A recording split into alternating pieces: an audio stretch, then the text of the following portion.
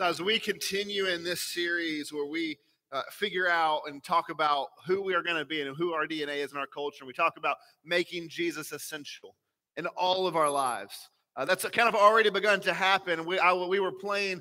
There's an adult flag football league for all these adults who want to, relive their glory days. And so we were out there, and I was playing. And so we were out there playing, and there was a bad call by the refs. And I was arguing with the ref because it was a blatant bad call, JP. And I was arguing, and I hear from the sideline our youth minister say, "Make Jesus essential, Pastor." And I hung my head in shame. But we need others to speak truth into our lives. As we talk about this morning, these core values grow better together this morning.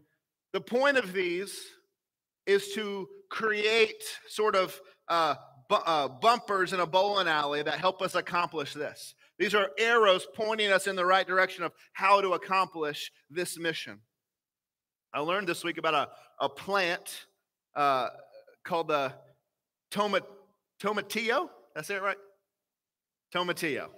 It's Spanish, not Mexican. It's Spanish. I was saying tomatillo, like a tortilla.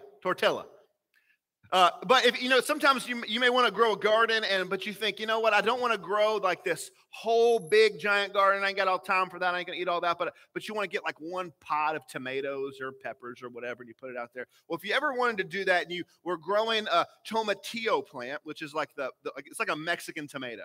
And if you ever did that and you put one in a pot and watered it, it would grow and it'd get big and it would be awesome. And then it would never produce any of the fruit that it's supposed to produce. Because the only way a tomatillo plant can produce fruit is if it is grown beside other plants. It has to have cross-pollination with another plant or it will never bear fruit. It'll grow this big vine, but it'll never bear fruit. And we are exactly the same. This morning, I want to talk to you about your personal spiritual growth, your desire, your ability to grow in Christian maturity. And I want to make the point very clear from the top. This is what I'm saying.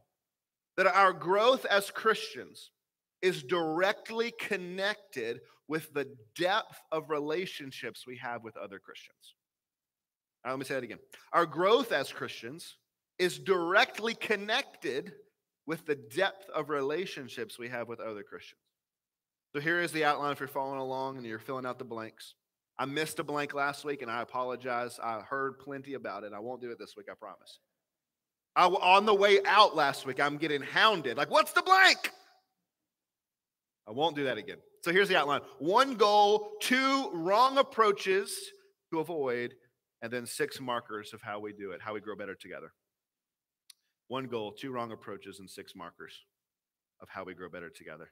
So first, the goal. Colossians 1:28. The Apostle Paul writes, and he says, "Him we proclaim, warning everyone and teaching everyone with all wisdom, that we may present everyone mature in Christ." Last week, we talked about how healthy things grow, and a healthy church grows in 2 directions. It grows deep and wide. And we sang deep and wide, right? Which has nothing to do with that. But we grow deep and wide. We grow numerically, but we also grow in spiritual depth. This morning, we are focusing on the deep part. That it is my job to ensure that all of you have the tools and the space and the resources and everything that you need, that you might grow deeper in your walk with Jesus, that you might grow into full maturity in Christ. Too often over the years, I have listened to people who have been following Jesus, and they'll talk about the struggle and they'll lament that they desired to grow, they wanted to grow, but they didn't know how. They didn't have anyone in their life to show them how. They didn't have anybody to teach them. They didn't have tools or resources. They didn't know, and so they just grew stagnant. My hope is that not only would you all want to grow deeper in Christ, but you would have the means and the resources and the ability to get there. As parents, Every parent in this room's goal is or should be to help your children grow, to help them grow from being an infant to a child, to a teenager, to a young adult, and to a mature adult. And as parents, we help our kids walk and develop through each of those stages, helping them along the way, helping them with their mistakes, teaching them, training them for the world. That's our responsibility. But what happens when we fail as parents, which we all do, when we fail as parents, and we have a young adult who acts like a child sometimes? None of y'all do that, right? Right? You gonna nod? No? What do we say to that person? We say, act your age. I say that to my kids already, right? Like Eden, 7, she does something maybe she's not supposed to do. I say, Eden, act your age. You're not a baby. But the same is true for our spiritual growth. You see, you may come to Christ, maybe when you're 30 years old, you came to Christ. But what that means is now you are an infant in Christ, even though you're 30 years old. And it means that you have to learn how to crawl again, how to walk. You have to learn everything anew because you're this new creation, and you're supposed to see the world differently. And you have to grow and mature of what it means to follow Jesus in this broken world. The problem, however, is maybe you come to Christ, you get excited, you begin to grow, you begin to get poured into, and then you just kind of stop, or for whatever reason it fizzles out, and you don't take the next step, and your growth is stunted. Maybe you never make it past infancy or childhood in your spiritual walk. So the author of Hebrews has this to say about that. In Hebrews chapter 5, verse 12, he says, "For though by this time you ought to be teachers." You need someone to teach you, again, the basic principles of the oracles of God. Listen to that. For though by this time you ought to be teachers, you need someone to teach you, again, the basic principles of the oracles of God. You need milk, not solid food. For everyone who lives on milk is unskilled in the word of righteousness, since he is a child. But solid food is for the mature, for those who have their powers of discernment trained by constant practice to distinguish good from evil. How many of us is this true for? Like, this is a hard question to answer for ourselves. And my intention is to step on your toes and for it to hurt a little bit, but my intention is to step on your toes for your good, because I love you. And how many of us in this room is this true for? That by now, you should be leading, you should be teaching, you should be shepherding, you should be a leader in the church, teaching, and instead, you should be leading small groups. You should be discipling people in your work. You should be meeting people one-on-one for coffee, teaching them about the Lord. But instead, you are an infant or a child in the faith, and you've been following him for 20 years. Understand the word picture that the author of Hebrews is making here. In the first century, they did not have bottles by which to feed infants' milk. And so when he says that you should be on solid food, but instead you are on milk, he is painting a picture of a grown man who is still drinking milk from his mother's breast. And he is painting the disturbing picture of what that actually looks like. Let me paint it for you in modern day terms. When you go to the pool, if you go to a public pool, there's always that one little section, the kiddie pool, right? That we don't go in because we just know it's like 3 parts water, 10 parts pee. You know what I'm saying? And so we all avoid it, even if we have little babies, we try not to go in there because it's gross. But what the authors of Hebrews is saying is that while many of you should be swimming in the deep end and instructing people on how to dive to the bottom of the deep end, instead, you're that old creepy guy sitting in the kiddie pool. And all the moms aren't bringing their kids in there because like, what's this old hairy dude sitting in the kiddie pool? That's what the author of Hebrews is telling us. There was a man in the church that I used to, when I was a youth pastor, and this really happened. And he's probably 60 years old, and he'd been following Jesus most all of his life. But he was always complaining that the sermons were over his head, that the sermons were too deep for him, that we needed something simpler. That our pastor needed to go teach at a seminary because he was too smart for everybody in this church, and that it needed to be dumbed down. And in a business meeting one time, he actually said, I consider myself still a baby in Christ. Still, I need milk, and I need the preaching to be milk. Our church must not be the kind of church that fosters or enables people to stay stagnant and not grow so that after 30 years of following Jesus, they still think they're babies. Our goal as a church is to get everyone to the deep end, to get everyone to be teachers and trainers and disciplers who are making disciples.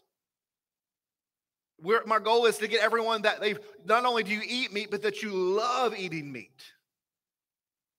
To help everyone move in this journey from infancy to maturity in Christ. So how do we do that? Before I show you the answer of what it looks like, I want to show you two wrong approaches that I think are really important. We're going to spend a little bit of time here because I think it's super important to understand these two wrong things that will never enable you to grow. The first, we won't grow if we live in isolation. We will not grow if we live in isolation. If 2020 taught us anything, it taught us a lot of things about ourselves in the world. One of the things is it taught us that humanity cannot thrive in isolation. Like being stuck in our homes, working from home, never leaving home has driven us insane. I have literally watched person after person after person break down because they couldn't take it anymore. Anxiety and depression are through the roof. People feel a lack of purpose. They feel like completely and utterly alone. We were never made for isolation. There was a newspaper article a few years ago that talked about addiction. And it said we had long thought that addiction was merely a chemical problem. But they did some investigation, and during the Vietnam War, 80% of the soldiers were addicted to some sort of narcotic drug. And so you would have expected that when those soldiers came home from war, that they would have needed to go to rehab or had to go through some sort of program or something to get off of these narcotic drugs. But 95% of them, when they came home, they reintegrated with their families and their communities, and they just stopped. They just stopped the drugs. You go to the hospital, and if you need a painkiller, often they'll give you one called diamorphine, which is a fancy name for cocaine. Except it is more pure and stronger than anything that you can get on the street. They give it to you in the hospital in this nice tube that gives it to you on a routine basis and in a rhythm, which you would think would make you completely addicted. Yet virtually no one ever leaves the hospital addicted to it. The article concluded saying that people who live in isolation, addiction manifests. The opposite of addiction is not simple sobriety. The opposite of addiction is human connection. You see, humanity was never meant to live in isolation. Isolation literally breaks us and dehumanizes us. As followers of Jesus, we don't just need generic human connection. We need regular, gathered connection with fellow believers in his church. We need to be connected with brothers and sisters in Christ. It is why the author of Hebrews says in Hebrews 10:24, let us consider how to stir up one another to love and good works, not neglecting to meet together. Not neglecting to meet together, as is the habit of some, but instead encouraging one another, and all the more as you see the day drawing near. You can't have church on the golf course. You can't have church in the woods in the deer stand. You can't have church on the lake. You can't have church in your bed sleeping. Watching church on the live stream is a Band-Aid. It is a helpful thing when you are sick. It is a helpful thing when you're on vacation, when you're out of town, when you're on a work trip. It is a helpful thing when you're checking out a new church and whether or not you want to go. But it was never meant to replace regularly gathering together with the people of God. You will never grow. You will never go deeper, and you will never reach Christian maturity in Christ apart from being connected to the people of God in a local church. You see, you are created with the intrinsic need for community and friendship. You were created in the image of God. And God, if you'll remember, is in himself is three persons. He's Father, Son, and Holy Spirit. Those are not three different roles he chooses to sometimes use. Those are three distinct persons. And so what we're saying is that in God himself is community. God, by his very nature, is community and friendship. And so when you are created in his image, it means that on the most basic fundamental level down to your bones, you were created for the need of community and friendship. So we must not live in isolation. Or not only will we not grow, but it will be to the detriment of all of our life. Now, that may not really be your issue because you're here, right? Maybe if you're watching online right now, maybe that's your issue. Maybe you're getting ready to turn off the live stream now because you're mad at me. Come here. We're saying because we want you. But here, so now let me step on your toes.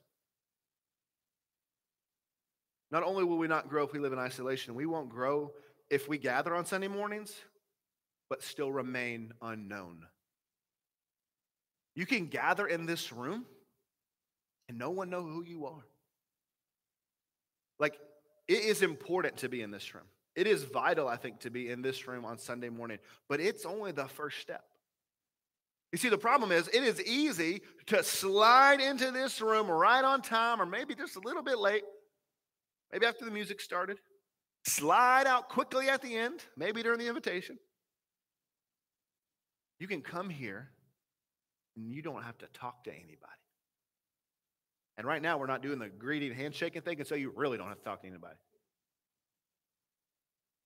Honestly, I've had people tell me, hey, Brent, we go to such and such giant mega 10,000 person church because we can get in and get out. No one talks to us. No one knows who we are. And if we don't show up, no one's calling me, hassling me, wondering where I was. People have actually said that to me, and that's a problem. Church is not something to check off your list. It is a place to belong. Church is not something that you just go and do. It is a family to which you belong. It means you should be seen, you should be known, and your absence should be felt, and people should reach out to you. See, the reason some of you are still drinking milk, the reason some of you who are still infants in Christ or children in Christ, the reason you're not eating meat is because while you have been attending at church, you have been doing it while remaining unknown and unseen. You've been doing it disconnected from community. And while maybe you've learned some things in these really amazing sermons that you get to hear, maybe you've been convicted and maybe you've taken some baby steps in growing by being in church, your lack of being known has stunted your growth. Being in this service is important, but let me tell you, life change does not happen in rows. It happens in circles. Life change does not happen just by sitting in these green chairs in these rows. It happens in circles. Life change happens when you take the things you learn in this room and you talk about them and pray about them and apply them and hold one another accountable in a group and with friends and smaller connected circles. In this room, I can tell you all the truth. The Holy Spirit can convict you. You can want to take the next steps. You can want to grow. But if you don't have anyone who is walking with you through it, it's going to be incredibly hard. It's going to be short-lived. You'll probably make excuses and you'll keep pushing it off. You need to be known. You need to be seen. You need to vent to someone. You need to lament. You need to pray. You need to hold and be held accountable. You need to confess to one another. You need to ask for advice and give advice. You need to see modeled for you older Christians who are modeling what it looks like to follow Jesus. And none of that can happen if you sneak in and sneak out of this room. It will only happen when you're known. It happens in circles, not rows. It happens in small groups. It happens within biblical community and friendship. It happens at coffee shops and over lunch. And when you're invited over to dinner and in Sunday morning small groups. It happens in one-on-one or small groups of people who can get together and talk about life and following Jesus. You know what happens when you have the appearance of community? By coming to church, but you actually lack being known, what happens is Proverbs 18:1. Whoever isolates himself seeks his own desires. He breaks out against all sound judgment. It means you've got no one speaking into your life, and so you're going to make bad choice after bad choice. You're not going to grow. You're going to be stuck in this stagnant, unchanging life. You won't have anyone speaking truth to you, and so you'll drown in self-reliance, be consumed in self, and you'll grow arrogant and lonely. But what happens when you do come here and when you do get connected to people and you do plug into a small group and you do form deep, meaningful relationships? Proverbs 13:20. Whoever walks with the wise becomes wise, but the companion of fools will suffer harm. See, if you have meaningful Christian relationships, you will grow to become like those people. No matter how strong you think you are, you will always become like the people you hang around. Kate knows, my wife knows when I've been hanging around my friend from college because I'll start talking like him and she'll say, oh, you've talked to Brady this week, haven't you? Because it doesn't matter. I don't even know it. I begin to mold myself after the people I talk to and hang around with. It doesn't matter how strong we think we are, we become like those we're around. You see, show me your friends and I'll show you yourself. Show me the people who influence you that you spend the most time with, and I'll show you yourself. For some of you, it is no wonder that you're still stuck on milk, because while you may come to church, your closest friends are not those you worship with. They are those you work with or play with. And either they don't follow Jesus or they don't follow Jesus seriously, and so you will never grow beyond those friendships. Following Jesus can be hard, and it is the reason that we need other people who understand what it means to follow Jesus, pointing the way, helping us carry our burdens, picking us up when we stumble, encouraging in us. Life change happens, growth happens, not in rows, but in circles. It's the reason that our core value is we grow better together. We don't think that just going and listening to podcasts and other sermons and reading books, like you can grow through all those things. We grow better when we're together, how God made us. So our goal is to grow, and the two dangers we need to avoid are living in isolation and then having the appearance of being known, but not actually, and we're actually isolated. We might be here, but we're still isolated because nobody knows us. If God designed us for community, and we are in the image of that community, then we need biblical community in our life if we're going to grow and thrive. So, what does it look like to live in biblical community? What does it look like for you? Maybe you're out there and you're saying, Brent, I'd like this. I want to grow. I have no idea what it looks like. I want to give you 6 marks of what biblical community looks like.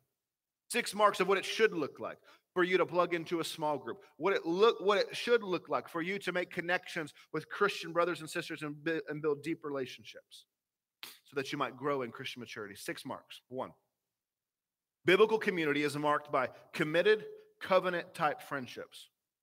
Every one of us in this room has friends, right? But most of our friends are actually what I would call consumer friendships. That is to say that I'm as committed to you as my friend as you are useful to me. That means that friendship is kind of like Kroger or Kroger's. as some of us say. I'm as committed to Kroger's as is Kroger's is the cheapest, most convenient grocery store. But the second Morrow gets Walmart, I'm breaking up with Kroger. Not because I love Walmart, but because it'll be a lot closer. A consumer friend is not somebody you are completely trusting. You always have a wall up. It's not somebody you share your deep, hard secrets with. It's somebody you're guarded against. It's someone who doesn't really know the real you. They only know the you put forward. This is not the kind of relationships we need if we want to grow. We need committed, covenant type relationships. Let me show you an example of this from the scriptures between two men who should have been enemies, but instead were the best of friends. David, King David before he was king, and Jonathan. 1 Samuel 18, verse 1 says, as soon as he had finished speaking to Saul, the soul of Jonathan was knit to the soul of David. And Jonathan loved him as his own soul. And Saul took him that day and would not let him return to his father's house. And then Jonathan made a covenant with David because he loved him as his own soul. And Jonathan stripped himself of the robe that was on him, and he gave it to David, and his armor, and even his sword, and his bow, and his belt. Jonathan is visibly showing his commitment to David. Remember, Jonathan, he right now is the prince of Israel. His dad is the king. He is the heir to the throne, will one day be king. And yet, what does Jonathan do? Jonathan gave David his royal robe, his armor, his sword, his bow, his belt. Every sign and marker of his royalty and kingship, he gives to David as a sign of the promise and of the covenant of the friendship that they had together. What Jonathan is saying is that my friendship to you is so valuable, I would rather be your friend than be king. I would rather be your friend than be king. I'd give up being king to be your friend. Like, that's commitment. And I don't know about you, but I want to be valued like that somebody would give up something like that to be my friend. A committed covenant friend is one who is not worried about what they are getting out of the relationship, what they are getting from you. They are worried about who they get. All that they want is you. When life gets hard, a covenant friend is there before you ask them. When you have a need, that friend meets it. When you fall down, that friend picks you up. They are committed to you. They are committed to your good, your growth, and what is best for you. So here's what that means. When you do something dumb, when you make a mistake, when you step out of line, or maybe just when you need advice, a committed covenant friend is somebody who is going to shoot straight with you. They're going to say, no, you shouldn't do that. Or stop doing this. Or you need to start doing that. You need to spend more time with your spouse. You need to get back in church and stop making excuses. The pandemic is basically over. Get your vaccine, get your butt back in church. You need to start reading your Bible. Whatever it is, they're going to speak truth. You need to break up with that girl because she doesn't even love Jesus. So just break it off. Stop making excuses. Just break it up. They're going to speak truth to you. They're going to speak it straight. Ephesians 4:15 says that we are to speak the truth in love. And so what happens is when you have just consumer friendships, they don't speak the truth in love. They either just speak the truth without love, which means they come across like an arrogant jerk. And when they speak the truth, your walls go up and you're defensive and like, hey, buddy, whatever. I'm over this friendship. Don't even want to listen to you anymore. We're done. Don't care what you have to say. Or a consumer friend, they don't want to deal with the awkward, hard conversations. They would rather you crash and burn than have to deal with stepping on your toes or having this hard conversation. And so they're just all love. Just like, man, whatever you want, it's great. Yeah, I think she's a psychopath, but if you want to date her, that's fine. Great, do it. And that's what consumer friends do. They don't want to get in the messy mud of hurting your feelings, and so they just love. Peace, bro. But we need people in our lives who are not afraid. Like, you need this, guys. You need someone in your life who is not afraid to tell you the truth in love. not afraid to step on your toes if it means that stepping on your toes saves you from something. You see, when you speak the truth in love, it's not harsh and it's not just sentimental. It's, I love you so much, brother, but listen to me. You are headed for a cliff. You don't see it, but listen, trust me, I see it. Brother, I love you. Please don't do this. It comes from this place of love, and truth and love come together, and that's what we need. Biblical community is made up of committed covenant-type friendships who work for your good. We need that. We don't just need people to tell us what we want to hear. We don't need people being jerks to us. We need people who will love us enough to say hard things and to keep loving us. 2, biblical community is marked by being vulnerable. When Jonathan removes all of his royal clothes and armor and signs of authority, he is signifying, I don't want you to just see me as Prince Jonathan. I want you to just see Jonathan. There is nothing hidden from you. Here I am exposed. See all of me. 1 John in the New Testament talks a lot about walking in the light. And sometimes when we read it, we think that when he says walking in the light, he's talking about like living this sin-free life. But that's not what he means. He is talking about being known, like that we walk as people who are seen, not hidden in the shadows, hiding our life, but our life is exposed. But our problem is we don't want to live a life that's vulnerable and exposed. We don't want to be seen. So we only put our best foot forward. We only show the best version of ourselves. And on social media, we only post the things we want people to see. None of us post things we don't want people to see. Even when we post hard things or sad things or difficult things, we posted it because we still wanted people to see it, which is not bad, but we only show them what we want them to see. They don't see everything else. We just show them the highlights.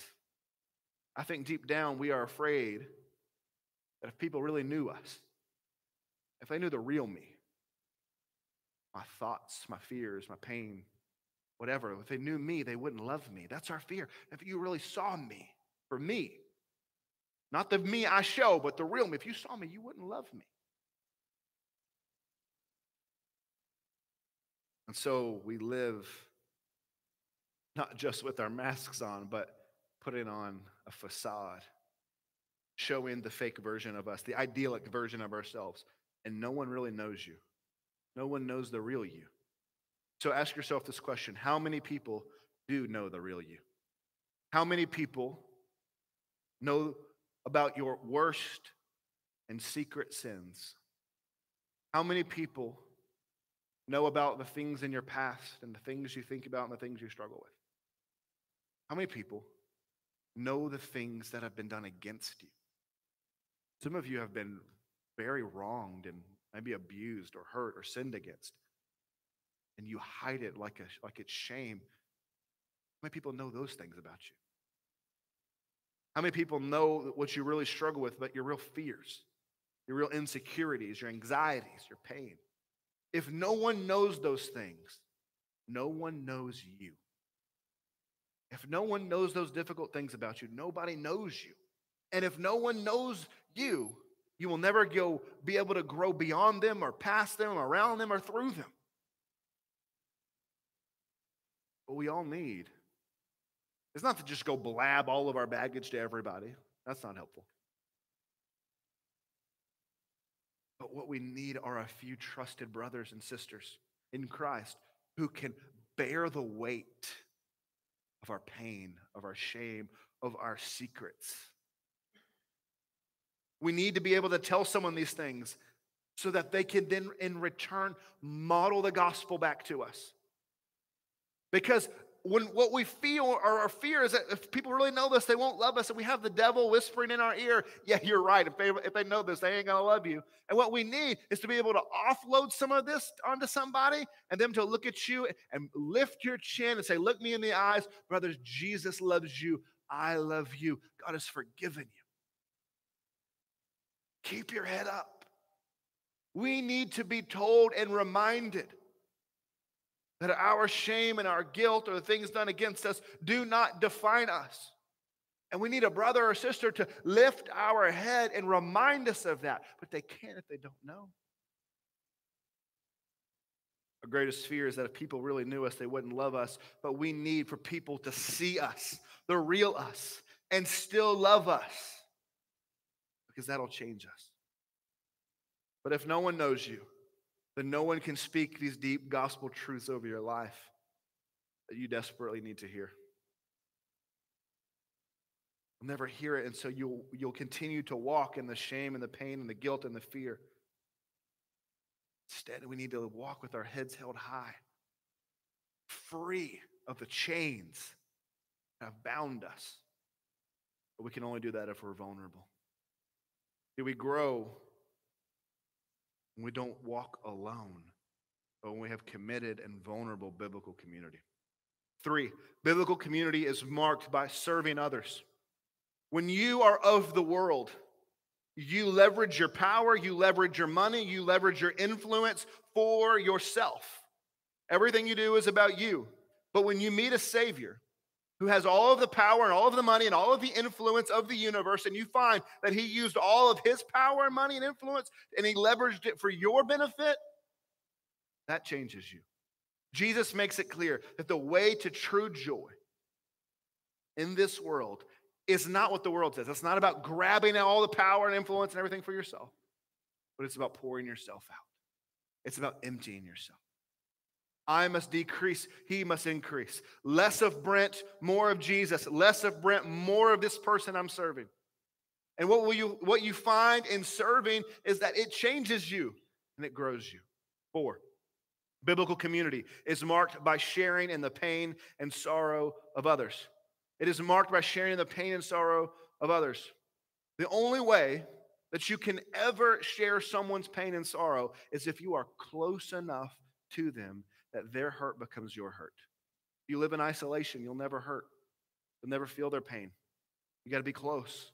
And when you are experiencing pain and sorrow in your life, when someone has died or something's gone wrong and you're experiencing pain and sorrow and some unbeliever comes and tries to comfort you, it feels just like sentimental nicety because they don't get it in the same way. But when a dear brother or sister who knows you, who knows the Lord, comes to comfort you, it makes all the difference. When they cry with you, when they hold you, when they whisper true things in your ear, it gives you comfort on a completely different level because they get it. They understand in a way that someone who doesn't know Christ can never understand. And it reminds us of the great hope we have in Christ when we grow. 5, biblical community is marked by investing in others. Jesus had 12 disciples. Paul had Timothy. Who do you have? If you are a follower of Jesus who is no longer on milk but on solid food, then you should be, ought to be, investing in someone, also known as discipling them. Now, you might say, well, I don't have time. When I get the time, I'll do it. Or, I don't think I'm quite ready yet. I need to work a little longer. But biblical community is not just about your growth, but it's about helping others to grow. God wants you to take your knowledge and your experience and your wisdom and to pass it on to someone else who needs it. And what you'll find is that when you help others grow, you grow too. Ephesians tells us that the job of the pastor is to equip the saints for the work of the ministry. You know what that means? That means it's not my job to do the ministry. It's my job to equip you to do the ministry. But we've got it backward in America. We think, we're paying this dude to do all this work so I can sit down and enjoy life. You're paying this dude to teach you how to do the work. And guys, we got to do the work. Biblical community is marked by all of us investing in someone else. Because you can go places I can't go. You sit on bleachers that I don't sit on. You sit in cubicles that I don't sit at. You go to playgrounds that I don't go to. You go to restaurants that I don't go to. Maybe some of you go to bars that I don't go to. Which that's cool. You go places I don't go. You should be investing, discipling, and growing others. 6, Biblical community is marked by seeking out those in need. Jesus left heaven, came to earth to find those who needed him. Jesus' whole life was marked by seeking the lost, seeking those who were sick, and being available and ready to help. And so the question is, who are you seeking out? How are you strategically living your life to seek and find those who are lost, those who are sick, and figure out how you might help them? How that you might speak the truth in their life, truth in love, that you might share the gospel in their life. All spiritual maturity. As you grow in your spiritual maturity, all of it is pushing you and leading you into the direction that you would become a person who is seeking out and investing in other people, who is going after those who are lost. We cannot sit and just get fat on knowledge and enjoy our services. We cannot do that. We can't wait for others to come to us. There's a world dying and going to hell, and we have the knowledge of everlasting life, and how selfish are we if we just keep it to ourselves? Biblical community is not just about us in our holy huddle, but it's about bringing other people into that holy huddle and modeling and showing them what it means to follow Jesus. It's about being in your small group and you say, hey guys, I got this guy at work and he doesn't know Jesus and I've been trying to share the gospel with him, but I'm scared. Will you pray for me? You give me some advice, and then you go to work and you share the gospel with them. Maybe you invite them to a small group in your house or to coffee or whatever. He says, yeah, I'll come. And you go back to your group, guys, oh my gosh, I did it, and now he's coming. But now this whole group of this whole community, they get to team up on him, right? And when he comes, you all strategically love him and care for him and share with him and help him and are there for him. And so you're not alone. It's not just you versus them. It's all of us together trying to change the world. Jesus had the 12. Paul had Timothy. Who do you have? A tomatillo plant won't grow fruit if they're left alone, and neither will you. You'll never bear fruit in your life. You'll never grow. You do it by yourself. Guys, if you want to get out of the kiddie pool and you want to swim in the vast ocean of where all the riches of Christ are, or they're yours, then you need to surround yourself with biblical community, with relationships that will mold you. God designed you for this, and when you embrace it, it will change your life. I believe gathering and sitting in these rows is important and vital and commanded by God, but I believe every one of you need to be in a circle. Every one of you need to be in Christian, committed, covenant community with other followers of Jesus. The way we facilitate that here is through small groups. Small groups provide the tools, the opportunity, and the avenue for you to make connections, to build friendships, to share your life, and to be changed. But let me be clear. A group itself can never do that for you. You can show up to a group and you can never open your mouth, never engage, never pour out your life, never connect with anyone, and that's not going to help you. But if you go and you make connections and friendships and you start taking steps to have relationships and then start meeting outside of that, getting coffee, studying the word together, centering it on Jesus, you will find your life changed and you will grow. So here's my challenge for you today. If you are currently not in a small group,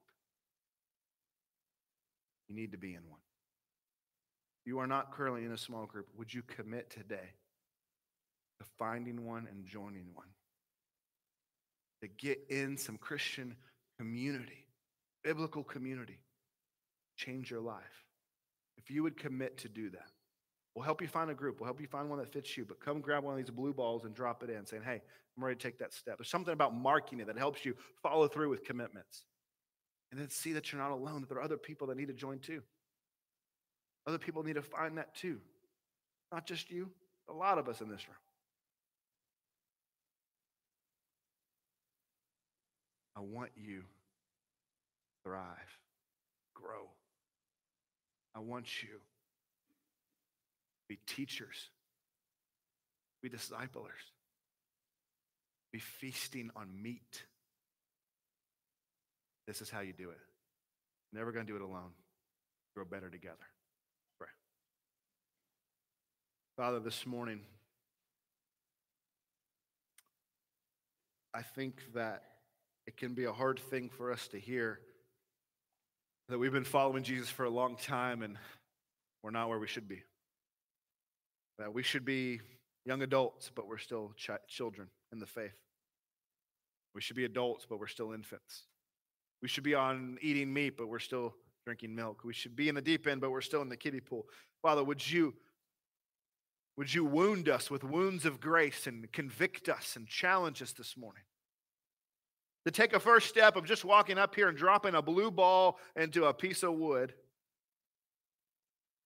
but committing to finding a group of people, plugging into a small group, maybe trying a couple of them until you find the right fit, finding a group of people who know what it means to follow Jesus, and you can see their lives, you can watch them, you can share your burdens, you can hear truth, you can be vulnerable, you can serve, you can learn how to disciple others. You're going to learn all the things that you can learn that you're not going to learn when you're by yourself. I know it's scary to walk into a room of people who've been meeting together without you. I think you will find a room full of people who are excited to know your name, hug your neck, make you a part of their little family. So, Father, would you give us the courage to do that this morning? Drop this little blue ball in and commit to say, I need that in my life.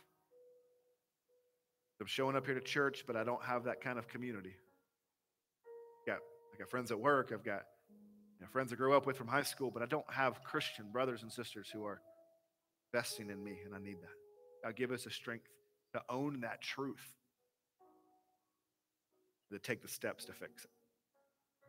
Father, we're thankful for your grace. If you need to pray with someone this morning, if you need to talk about that, if you need to talk about growth this morning, there's going to be some guys on the side. I'm going to be up here up front. I'd love to pray with you, just talk with you, help you connect to a group, or talk about whatever you need, pray about whatever you need. God, give us the strength. In Jesus' name we pray. All people said, stand and sing together.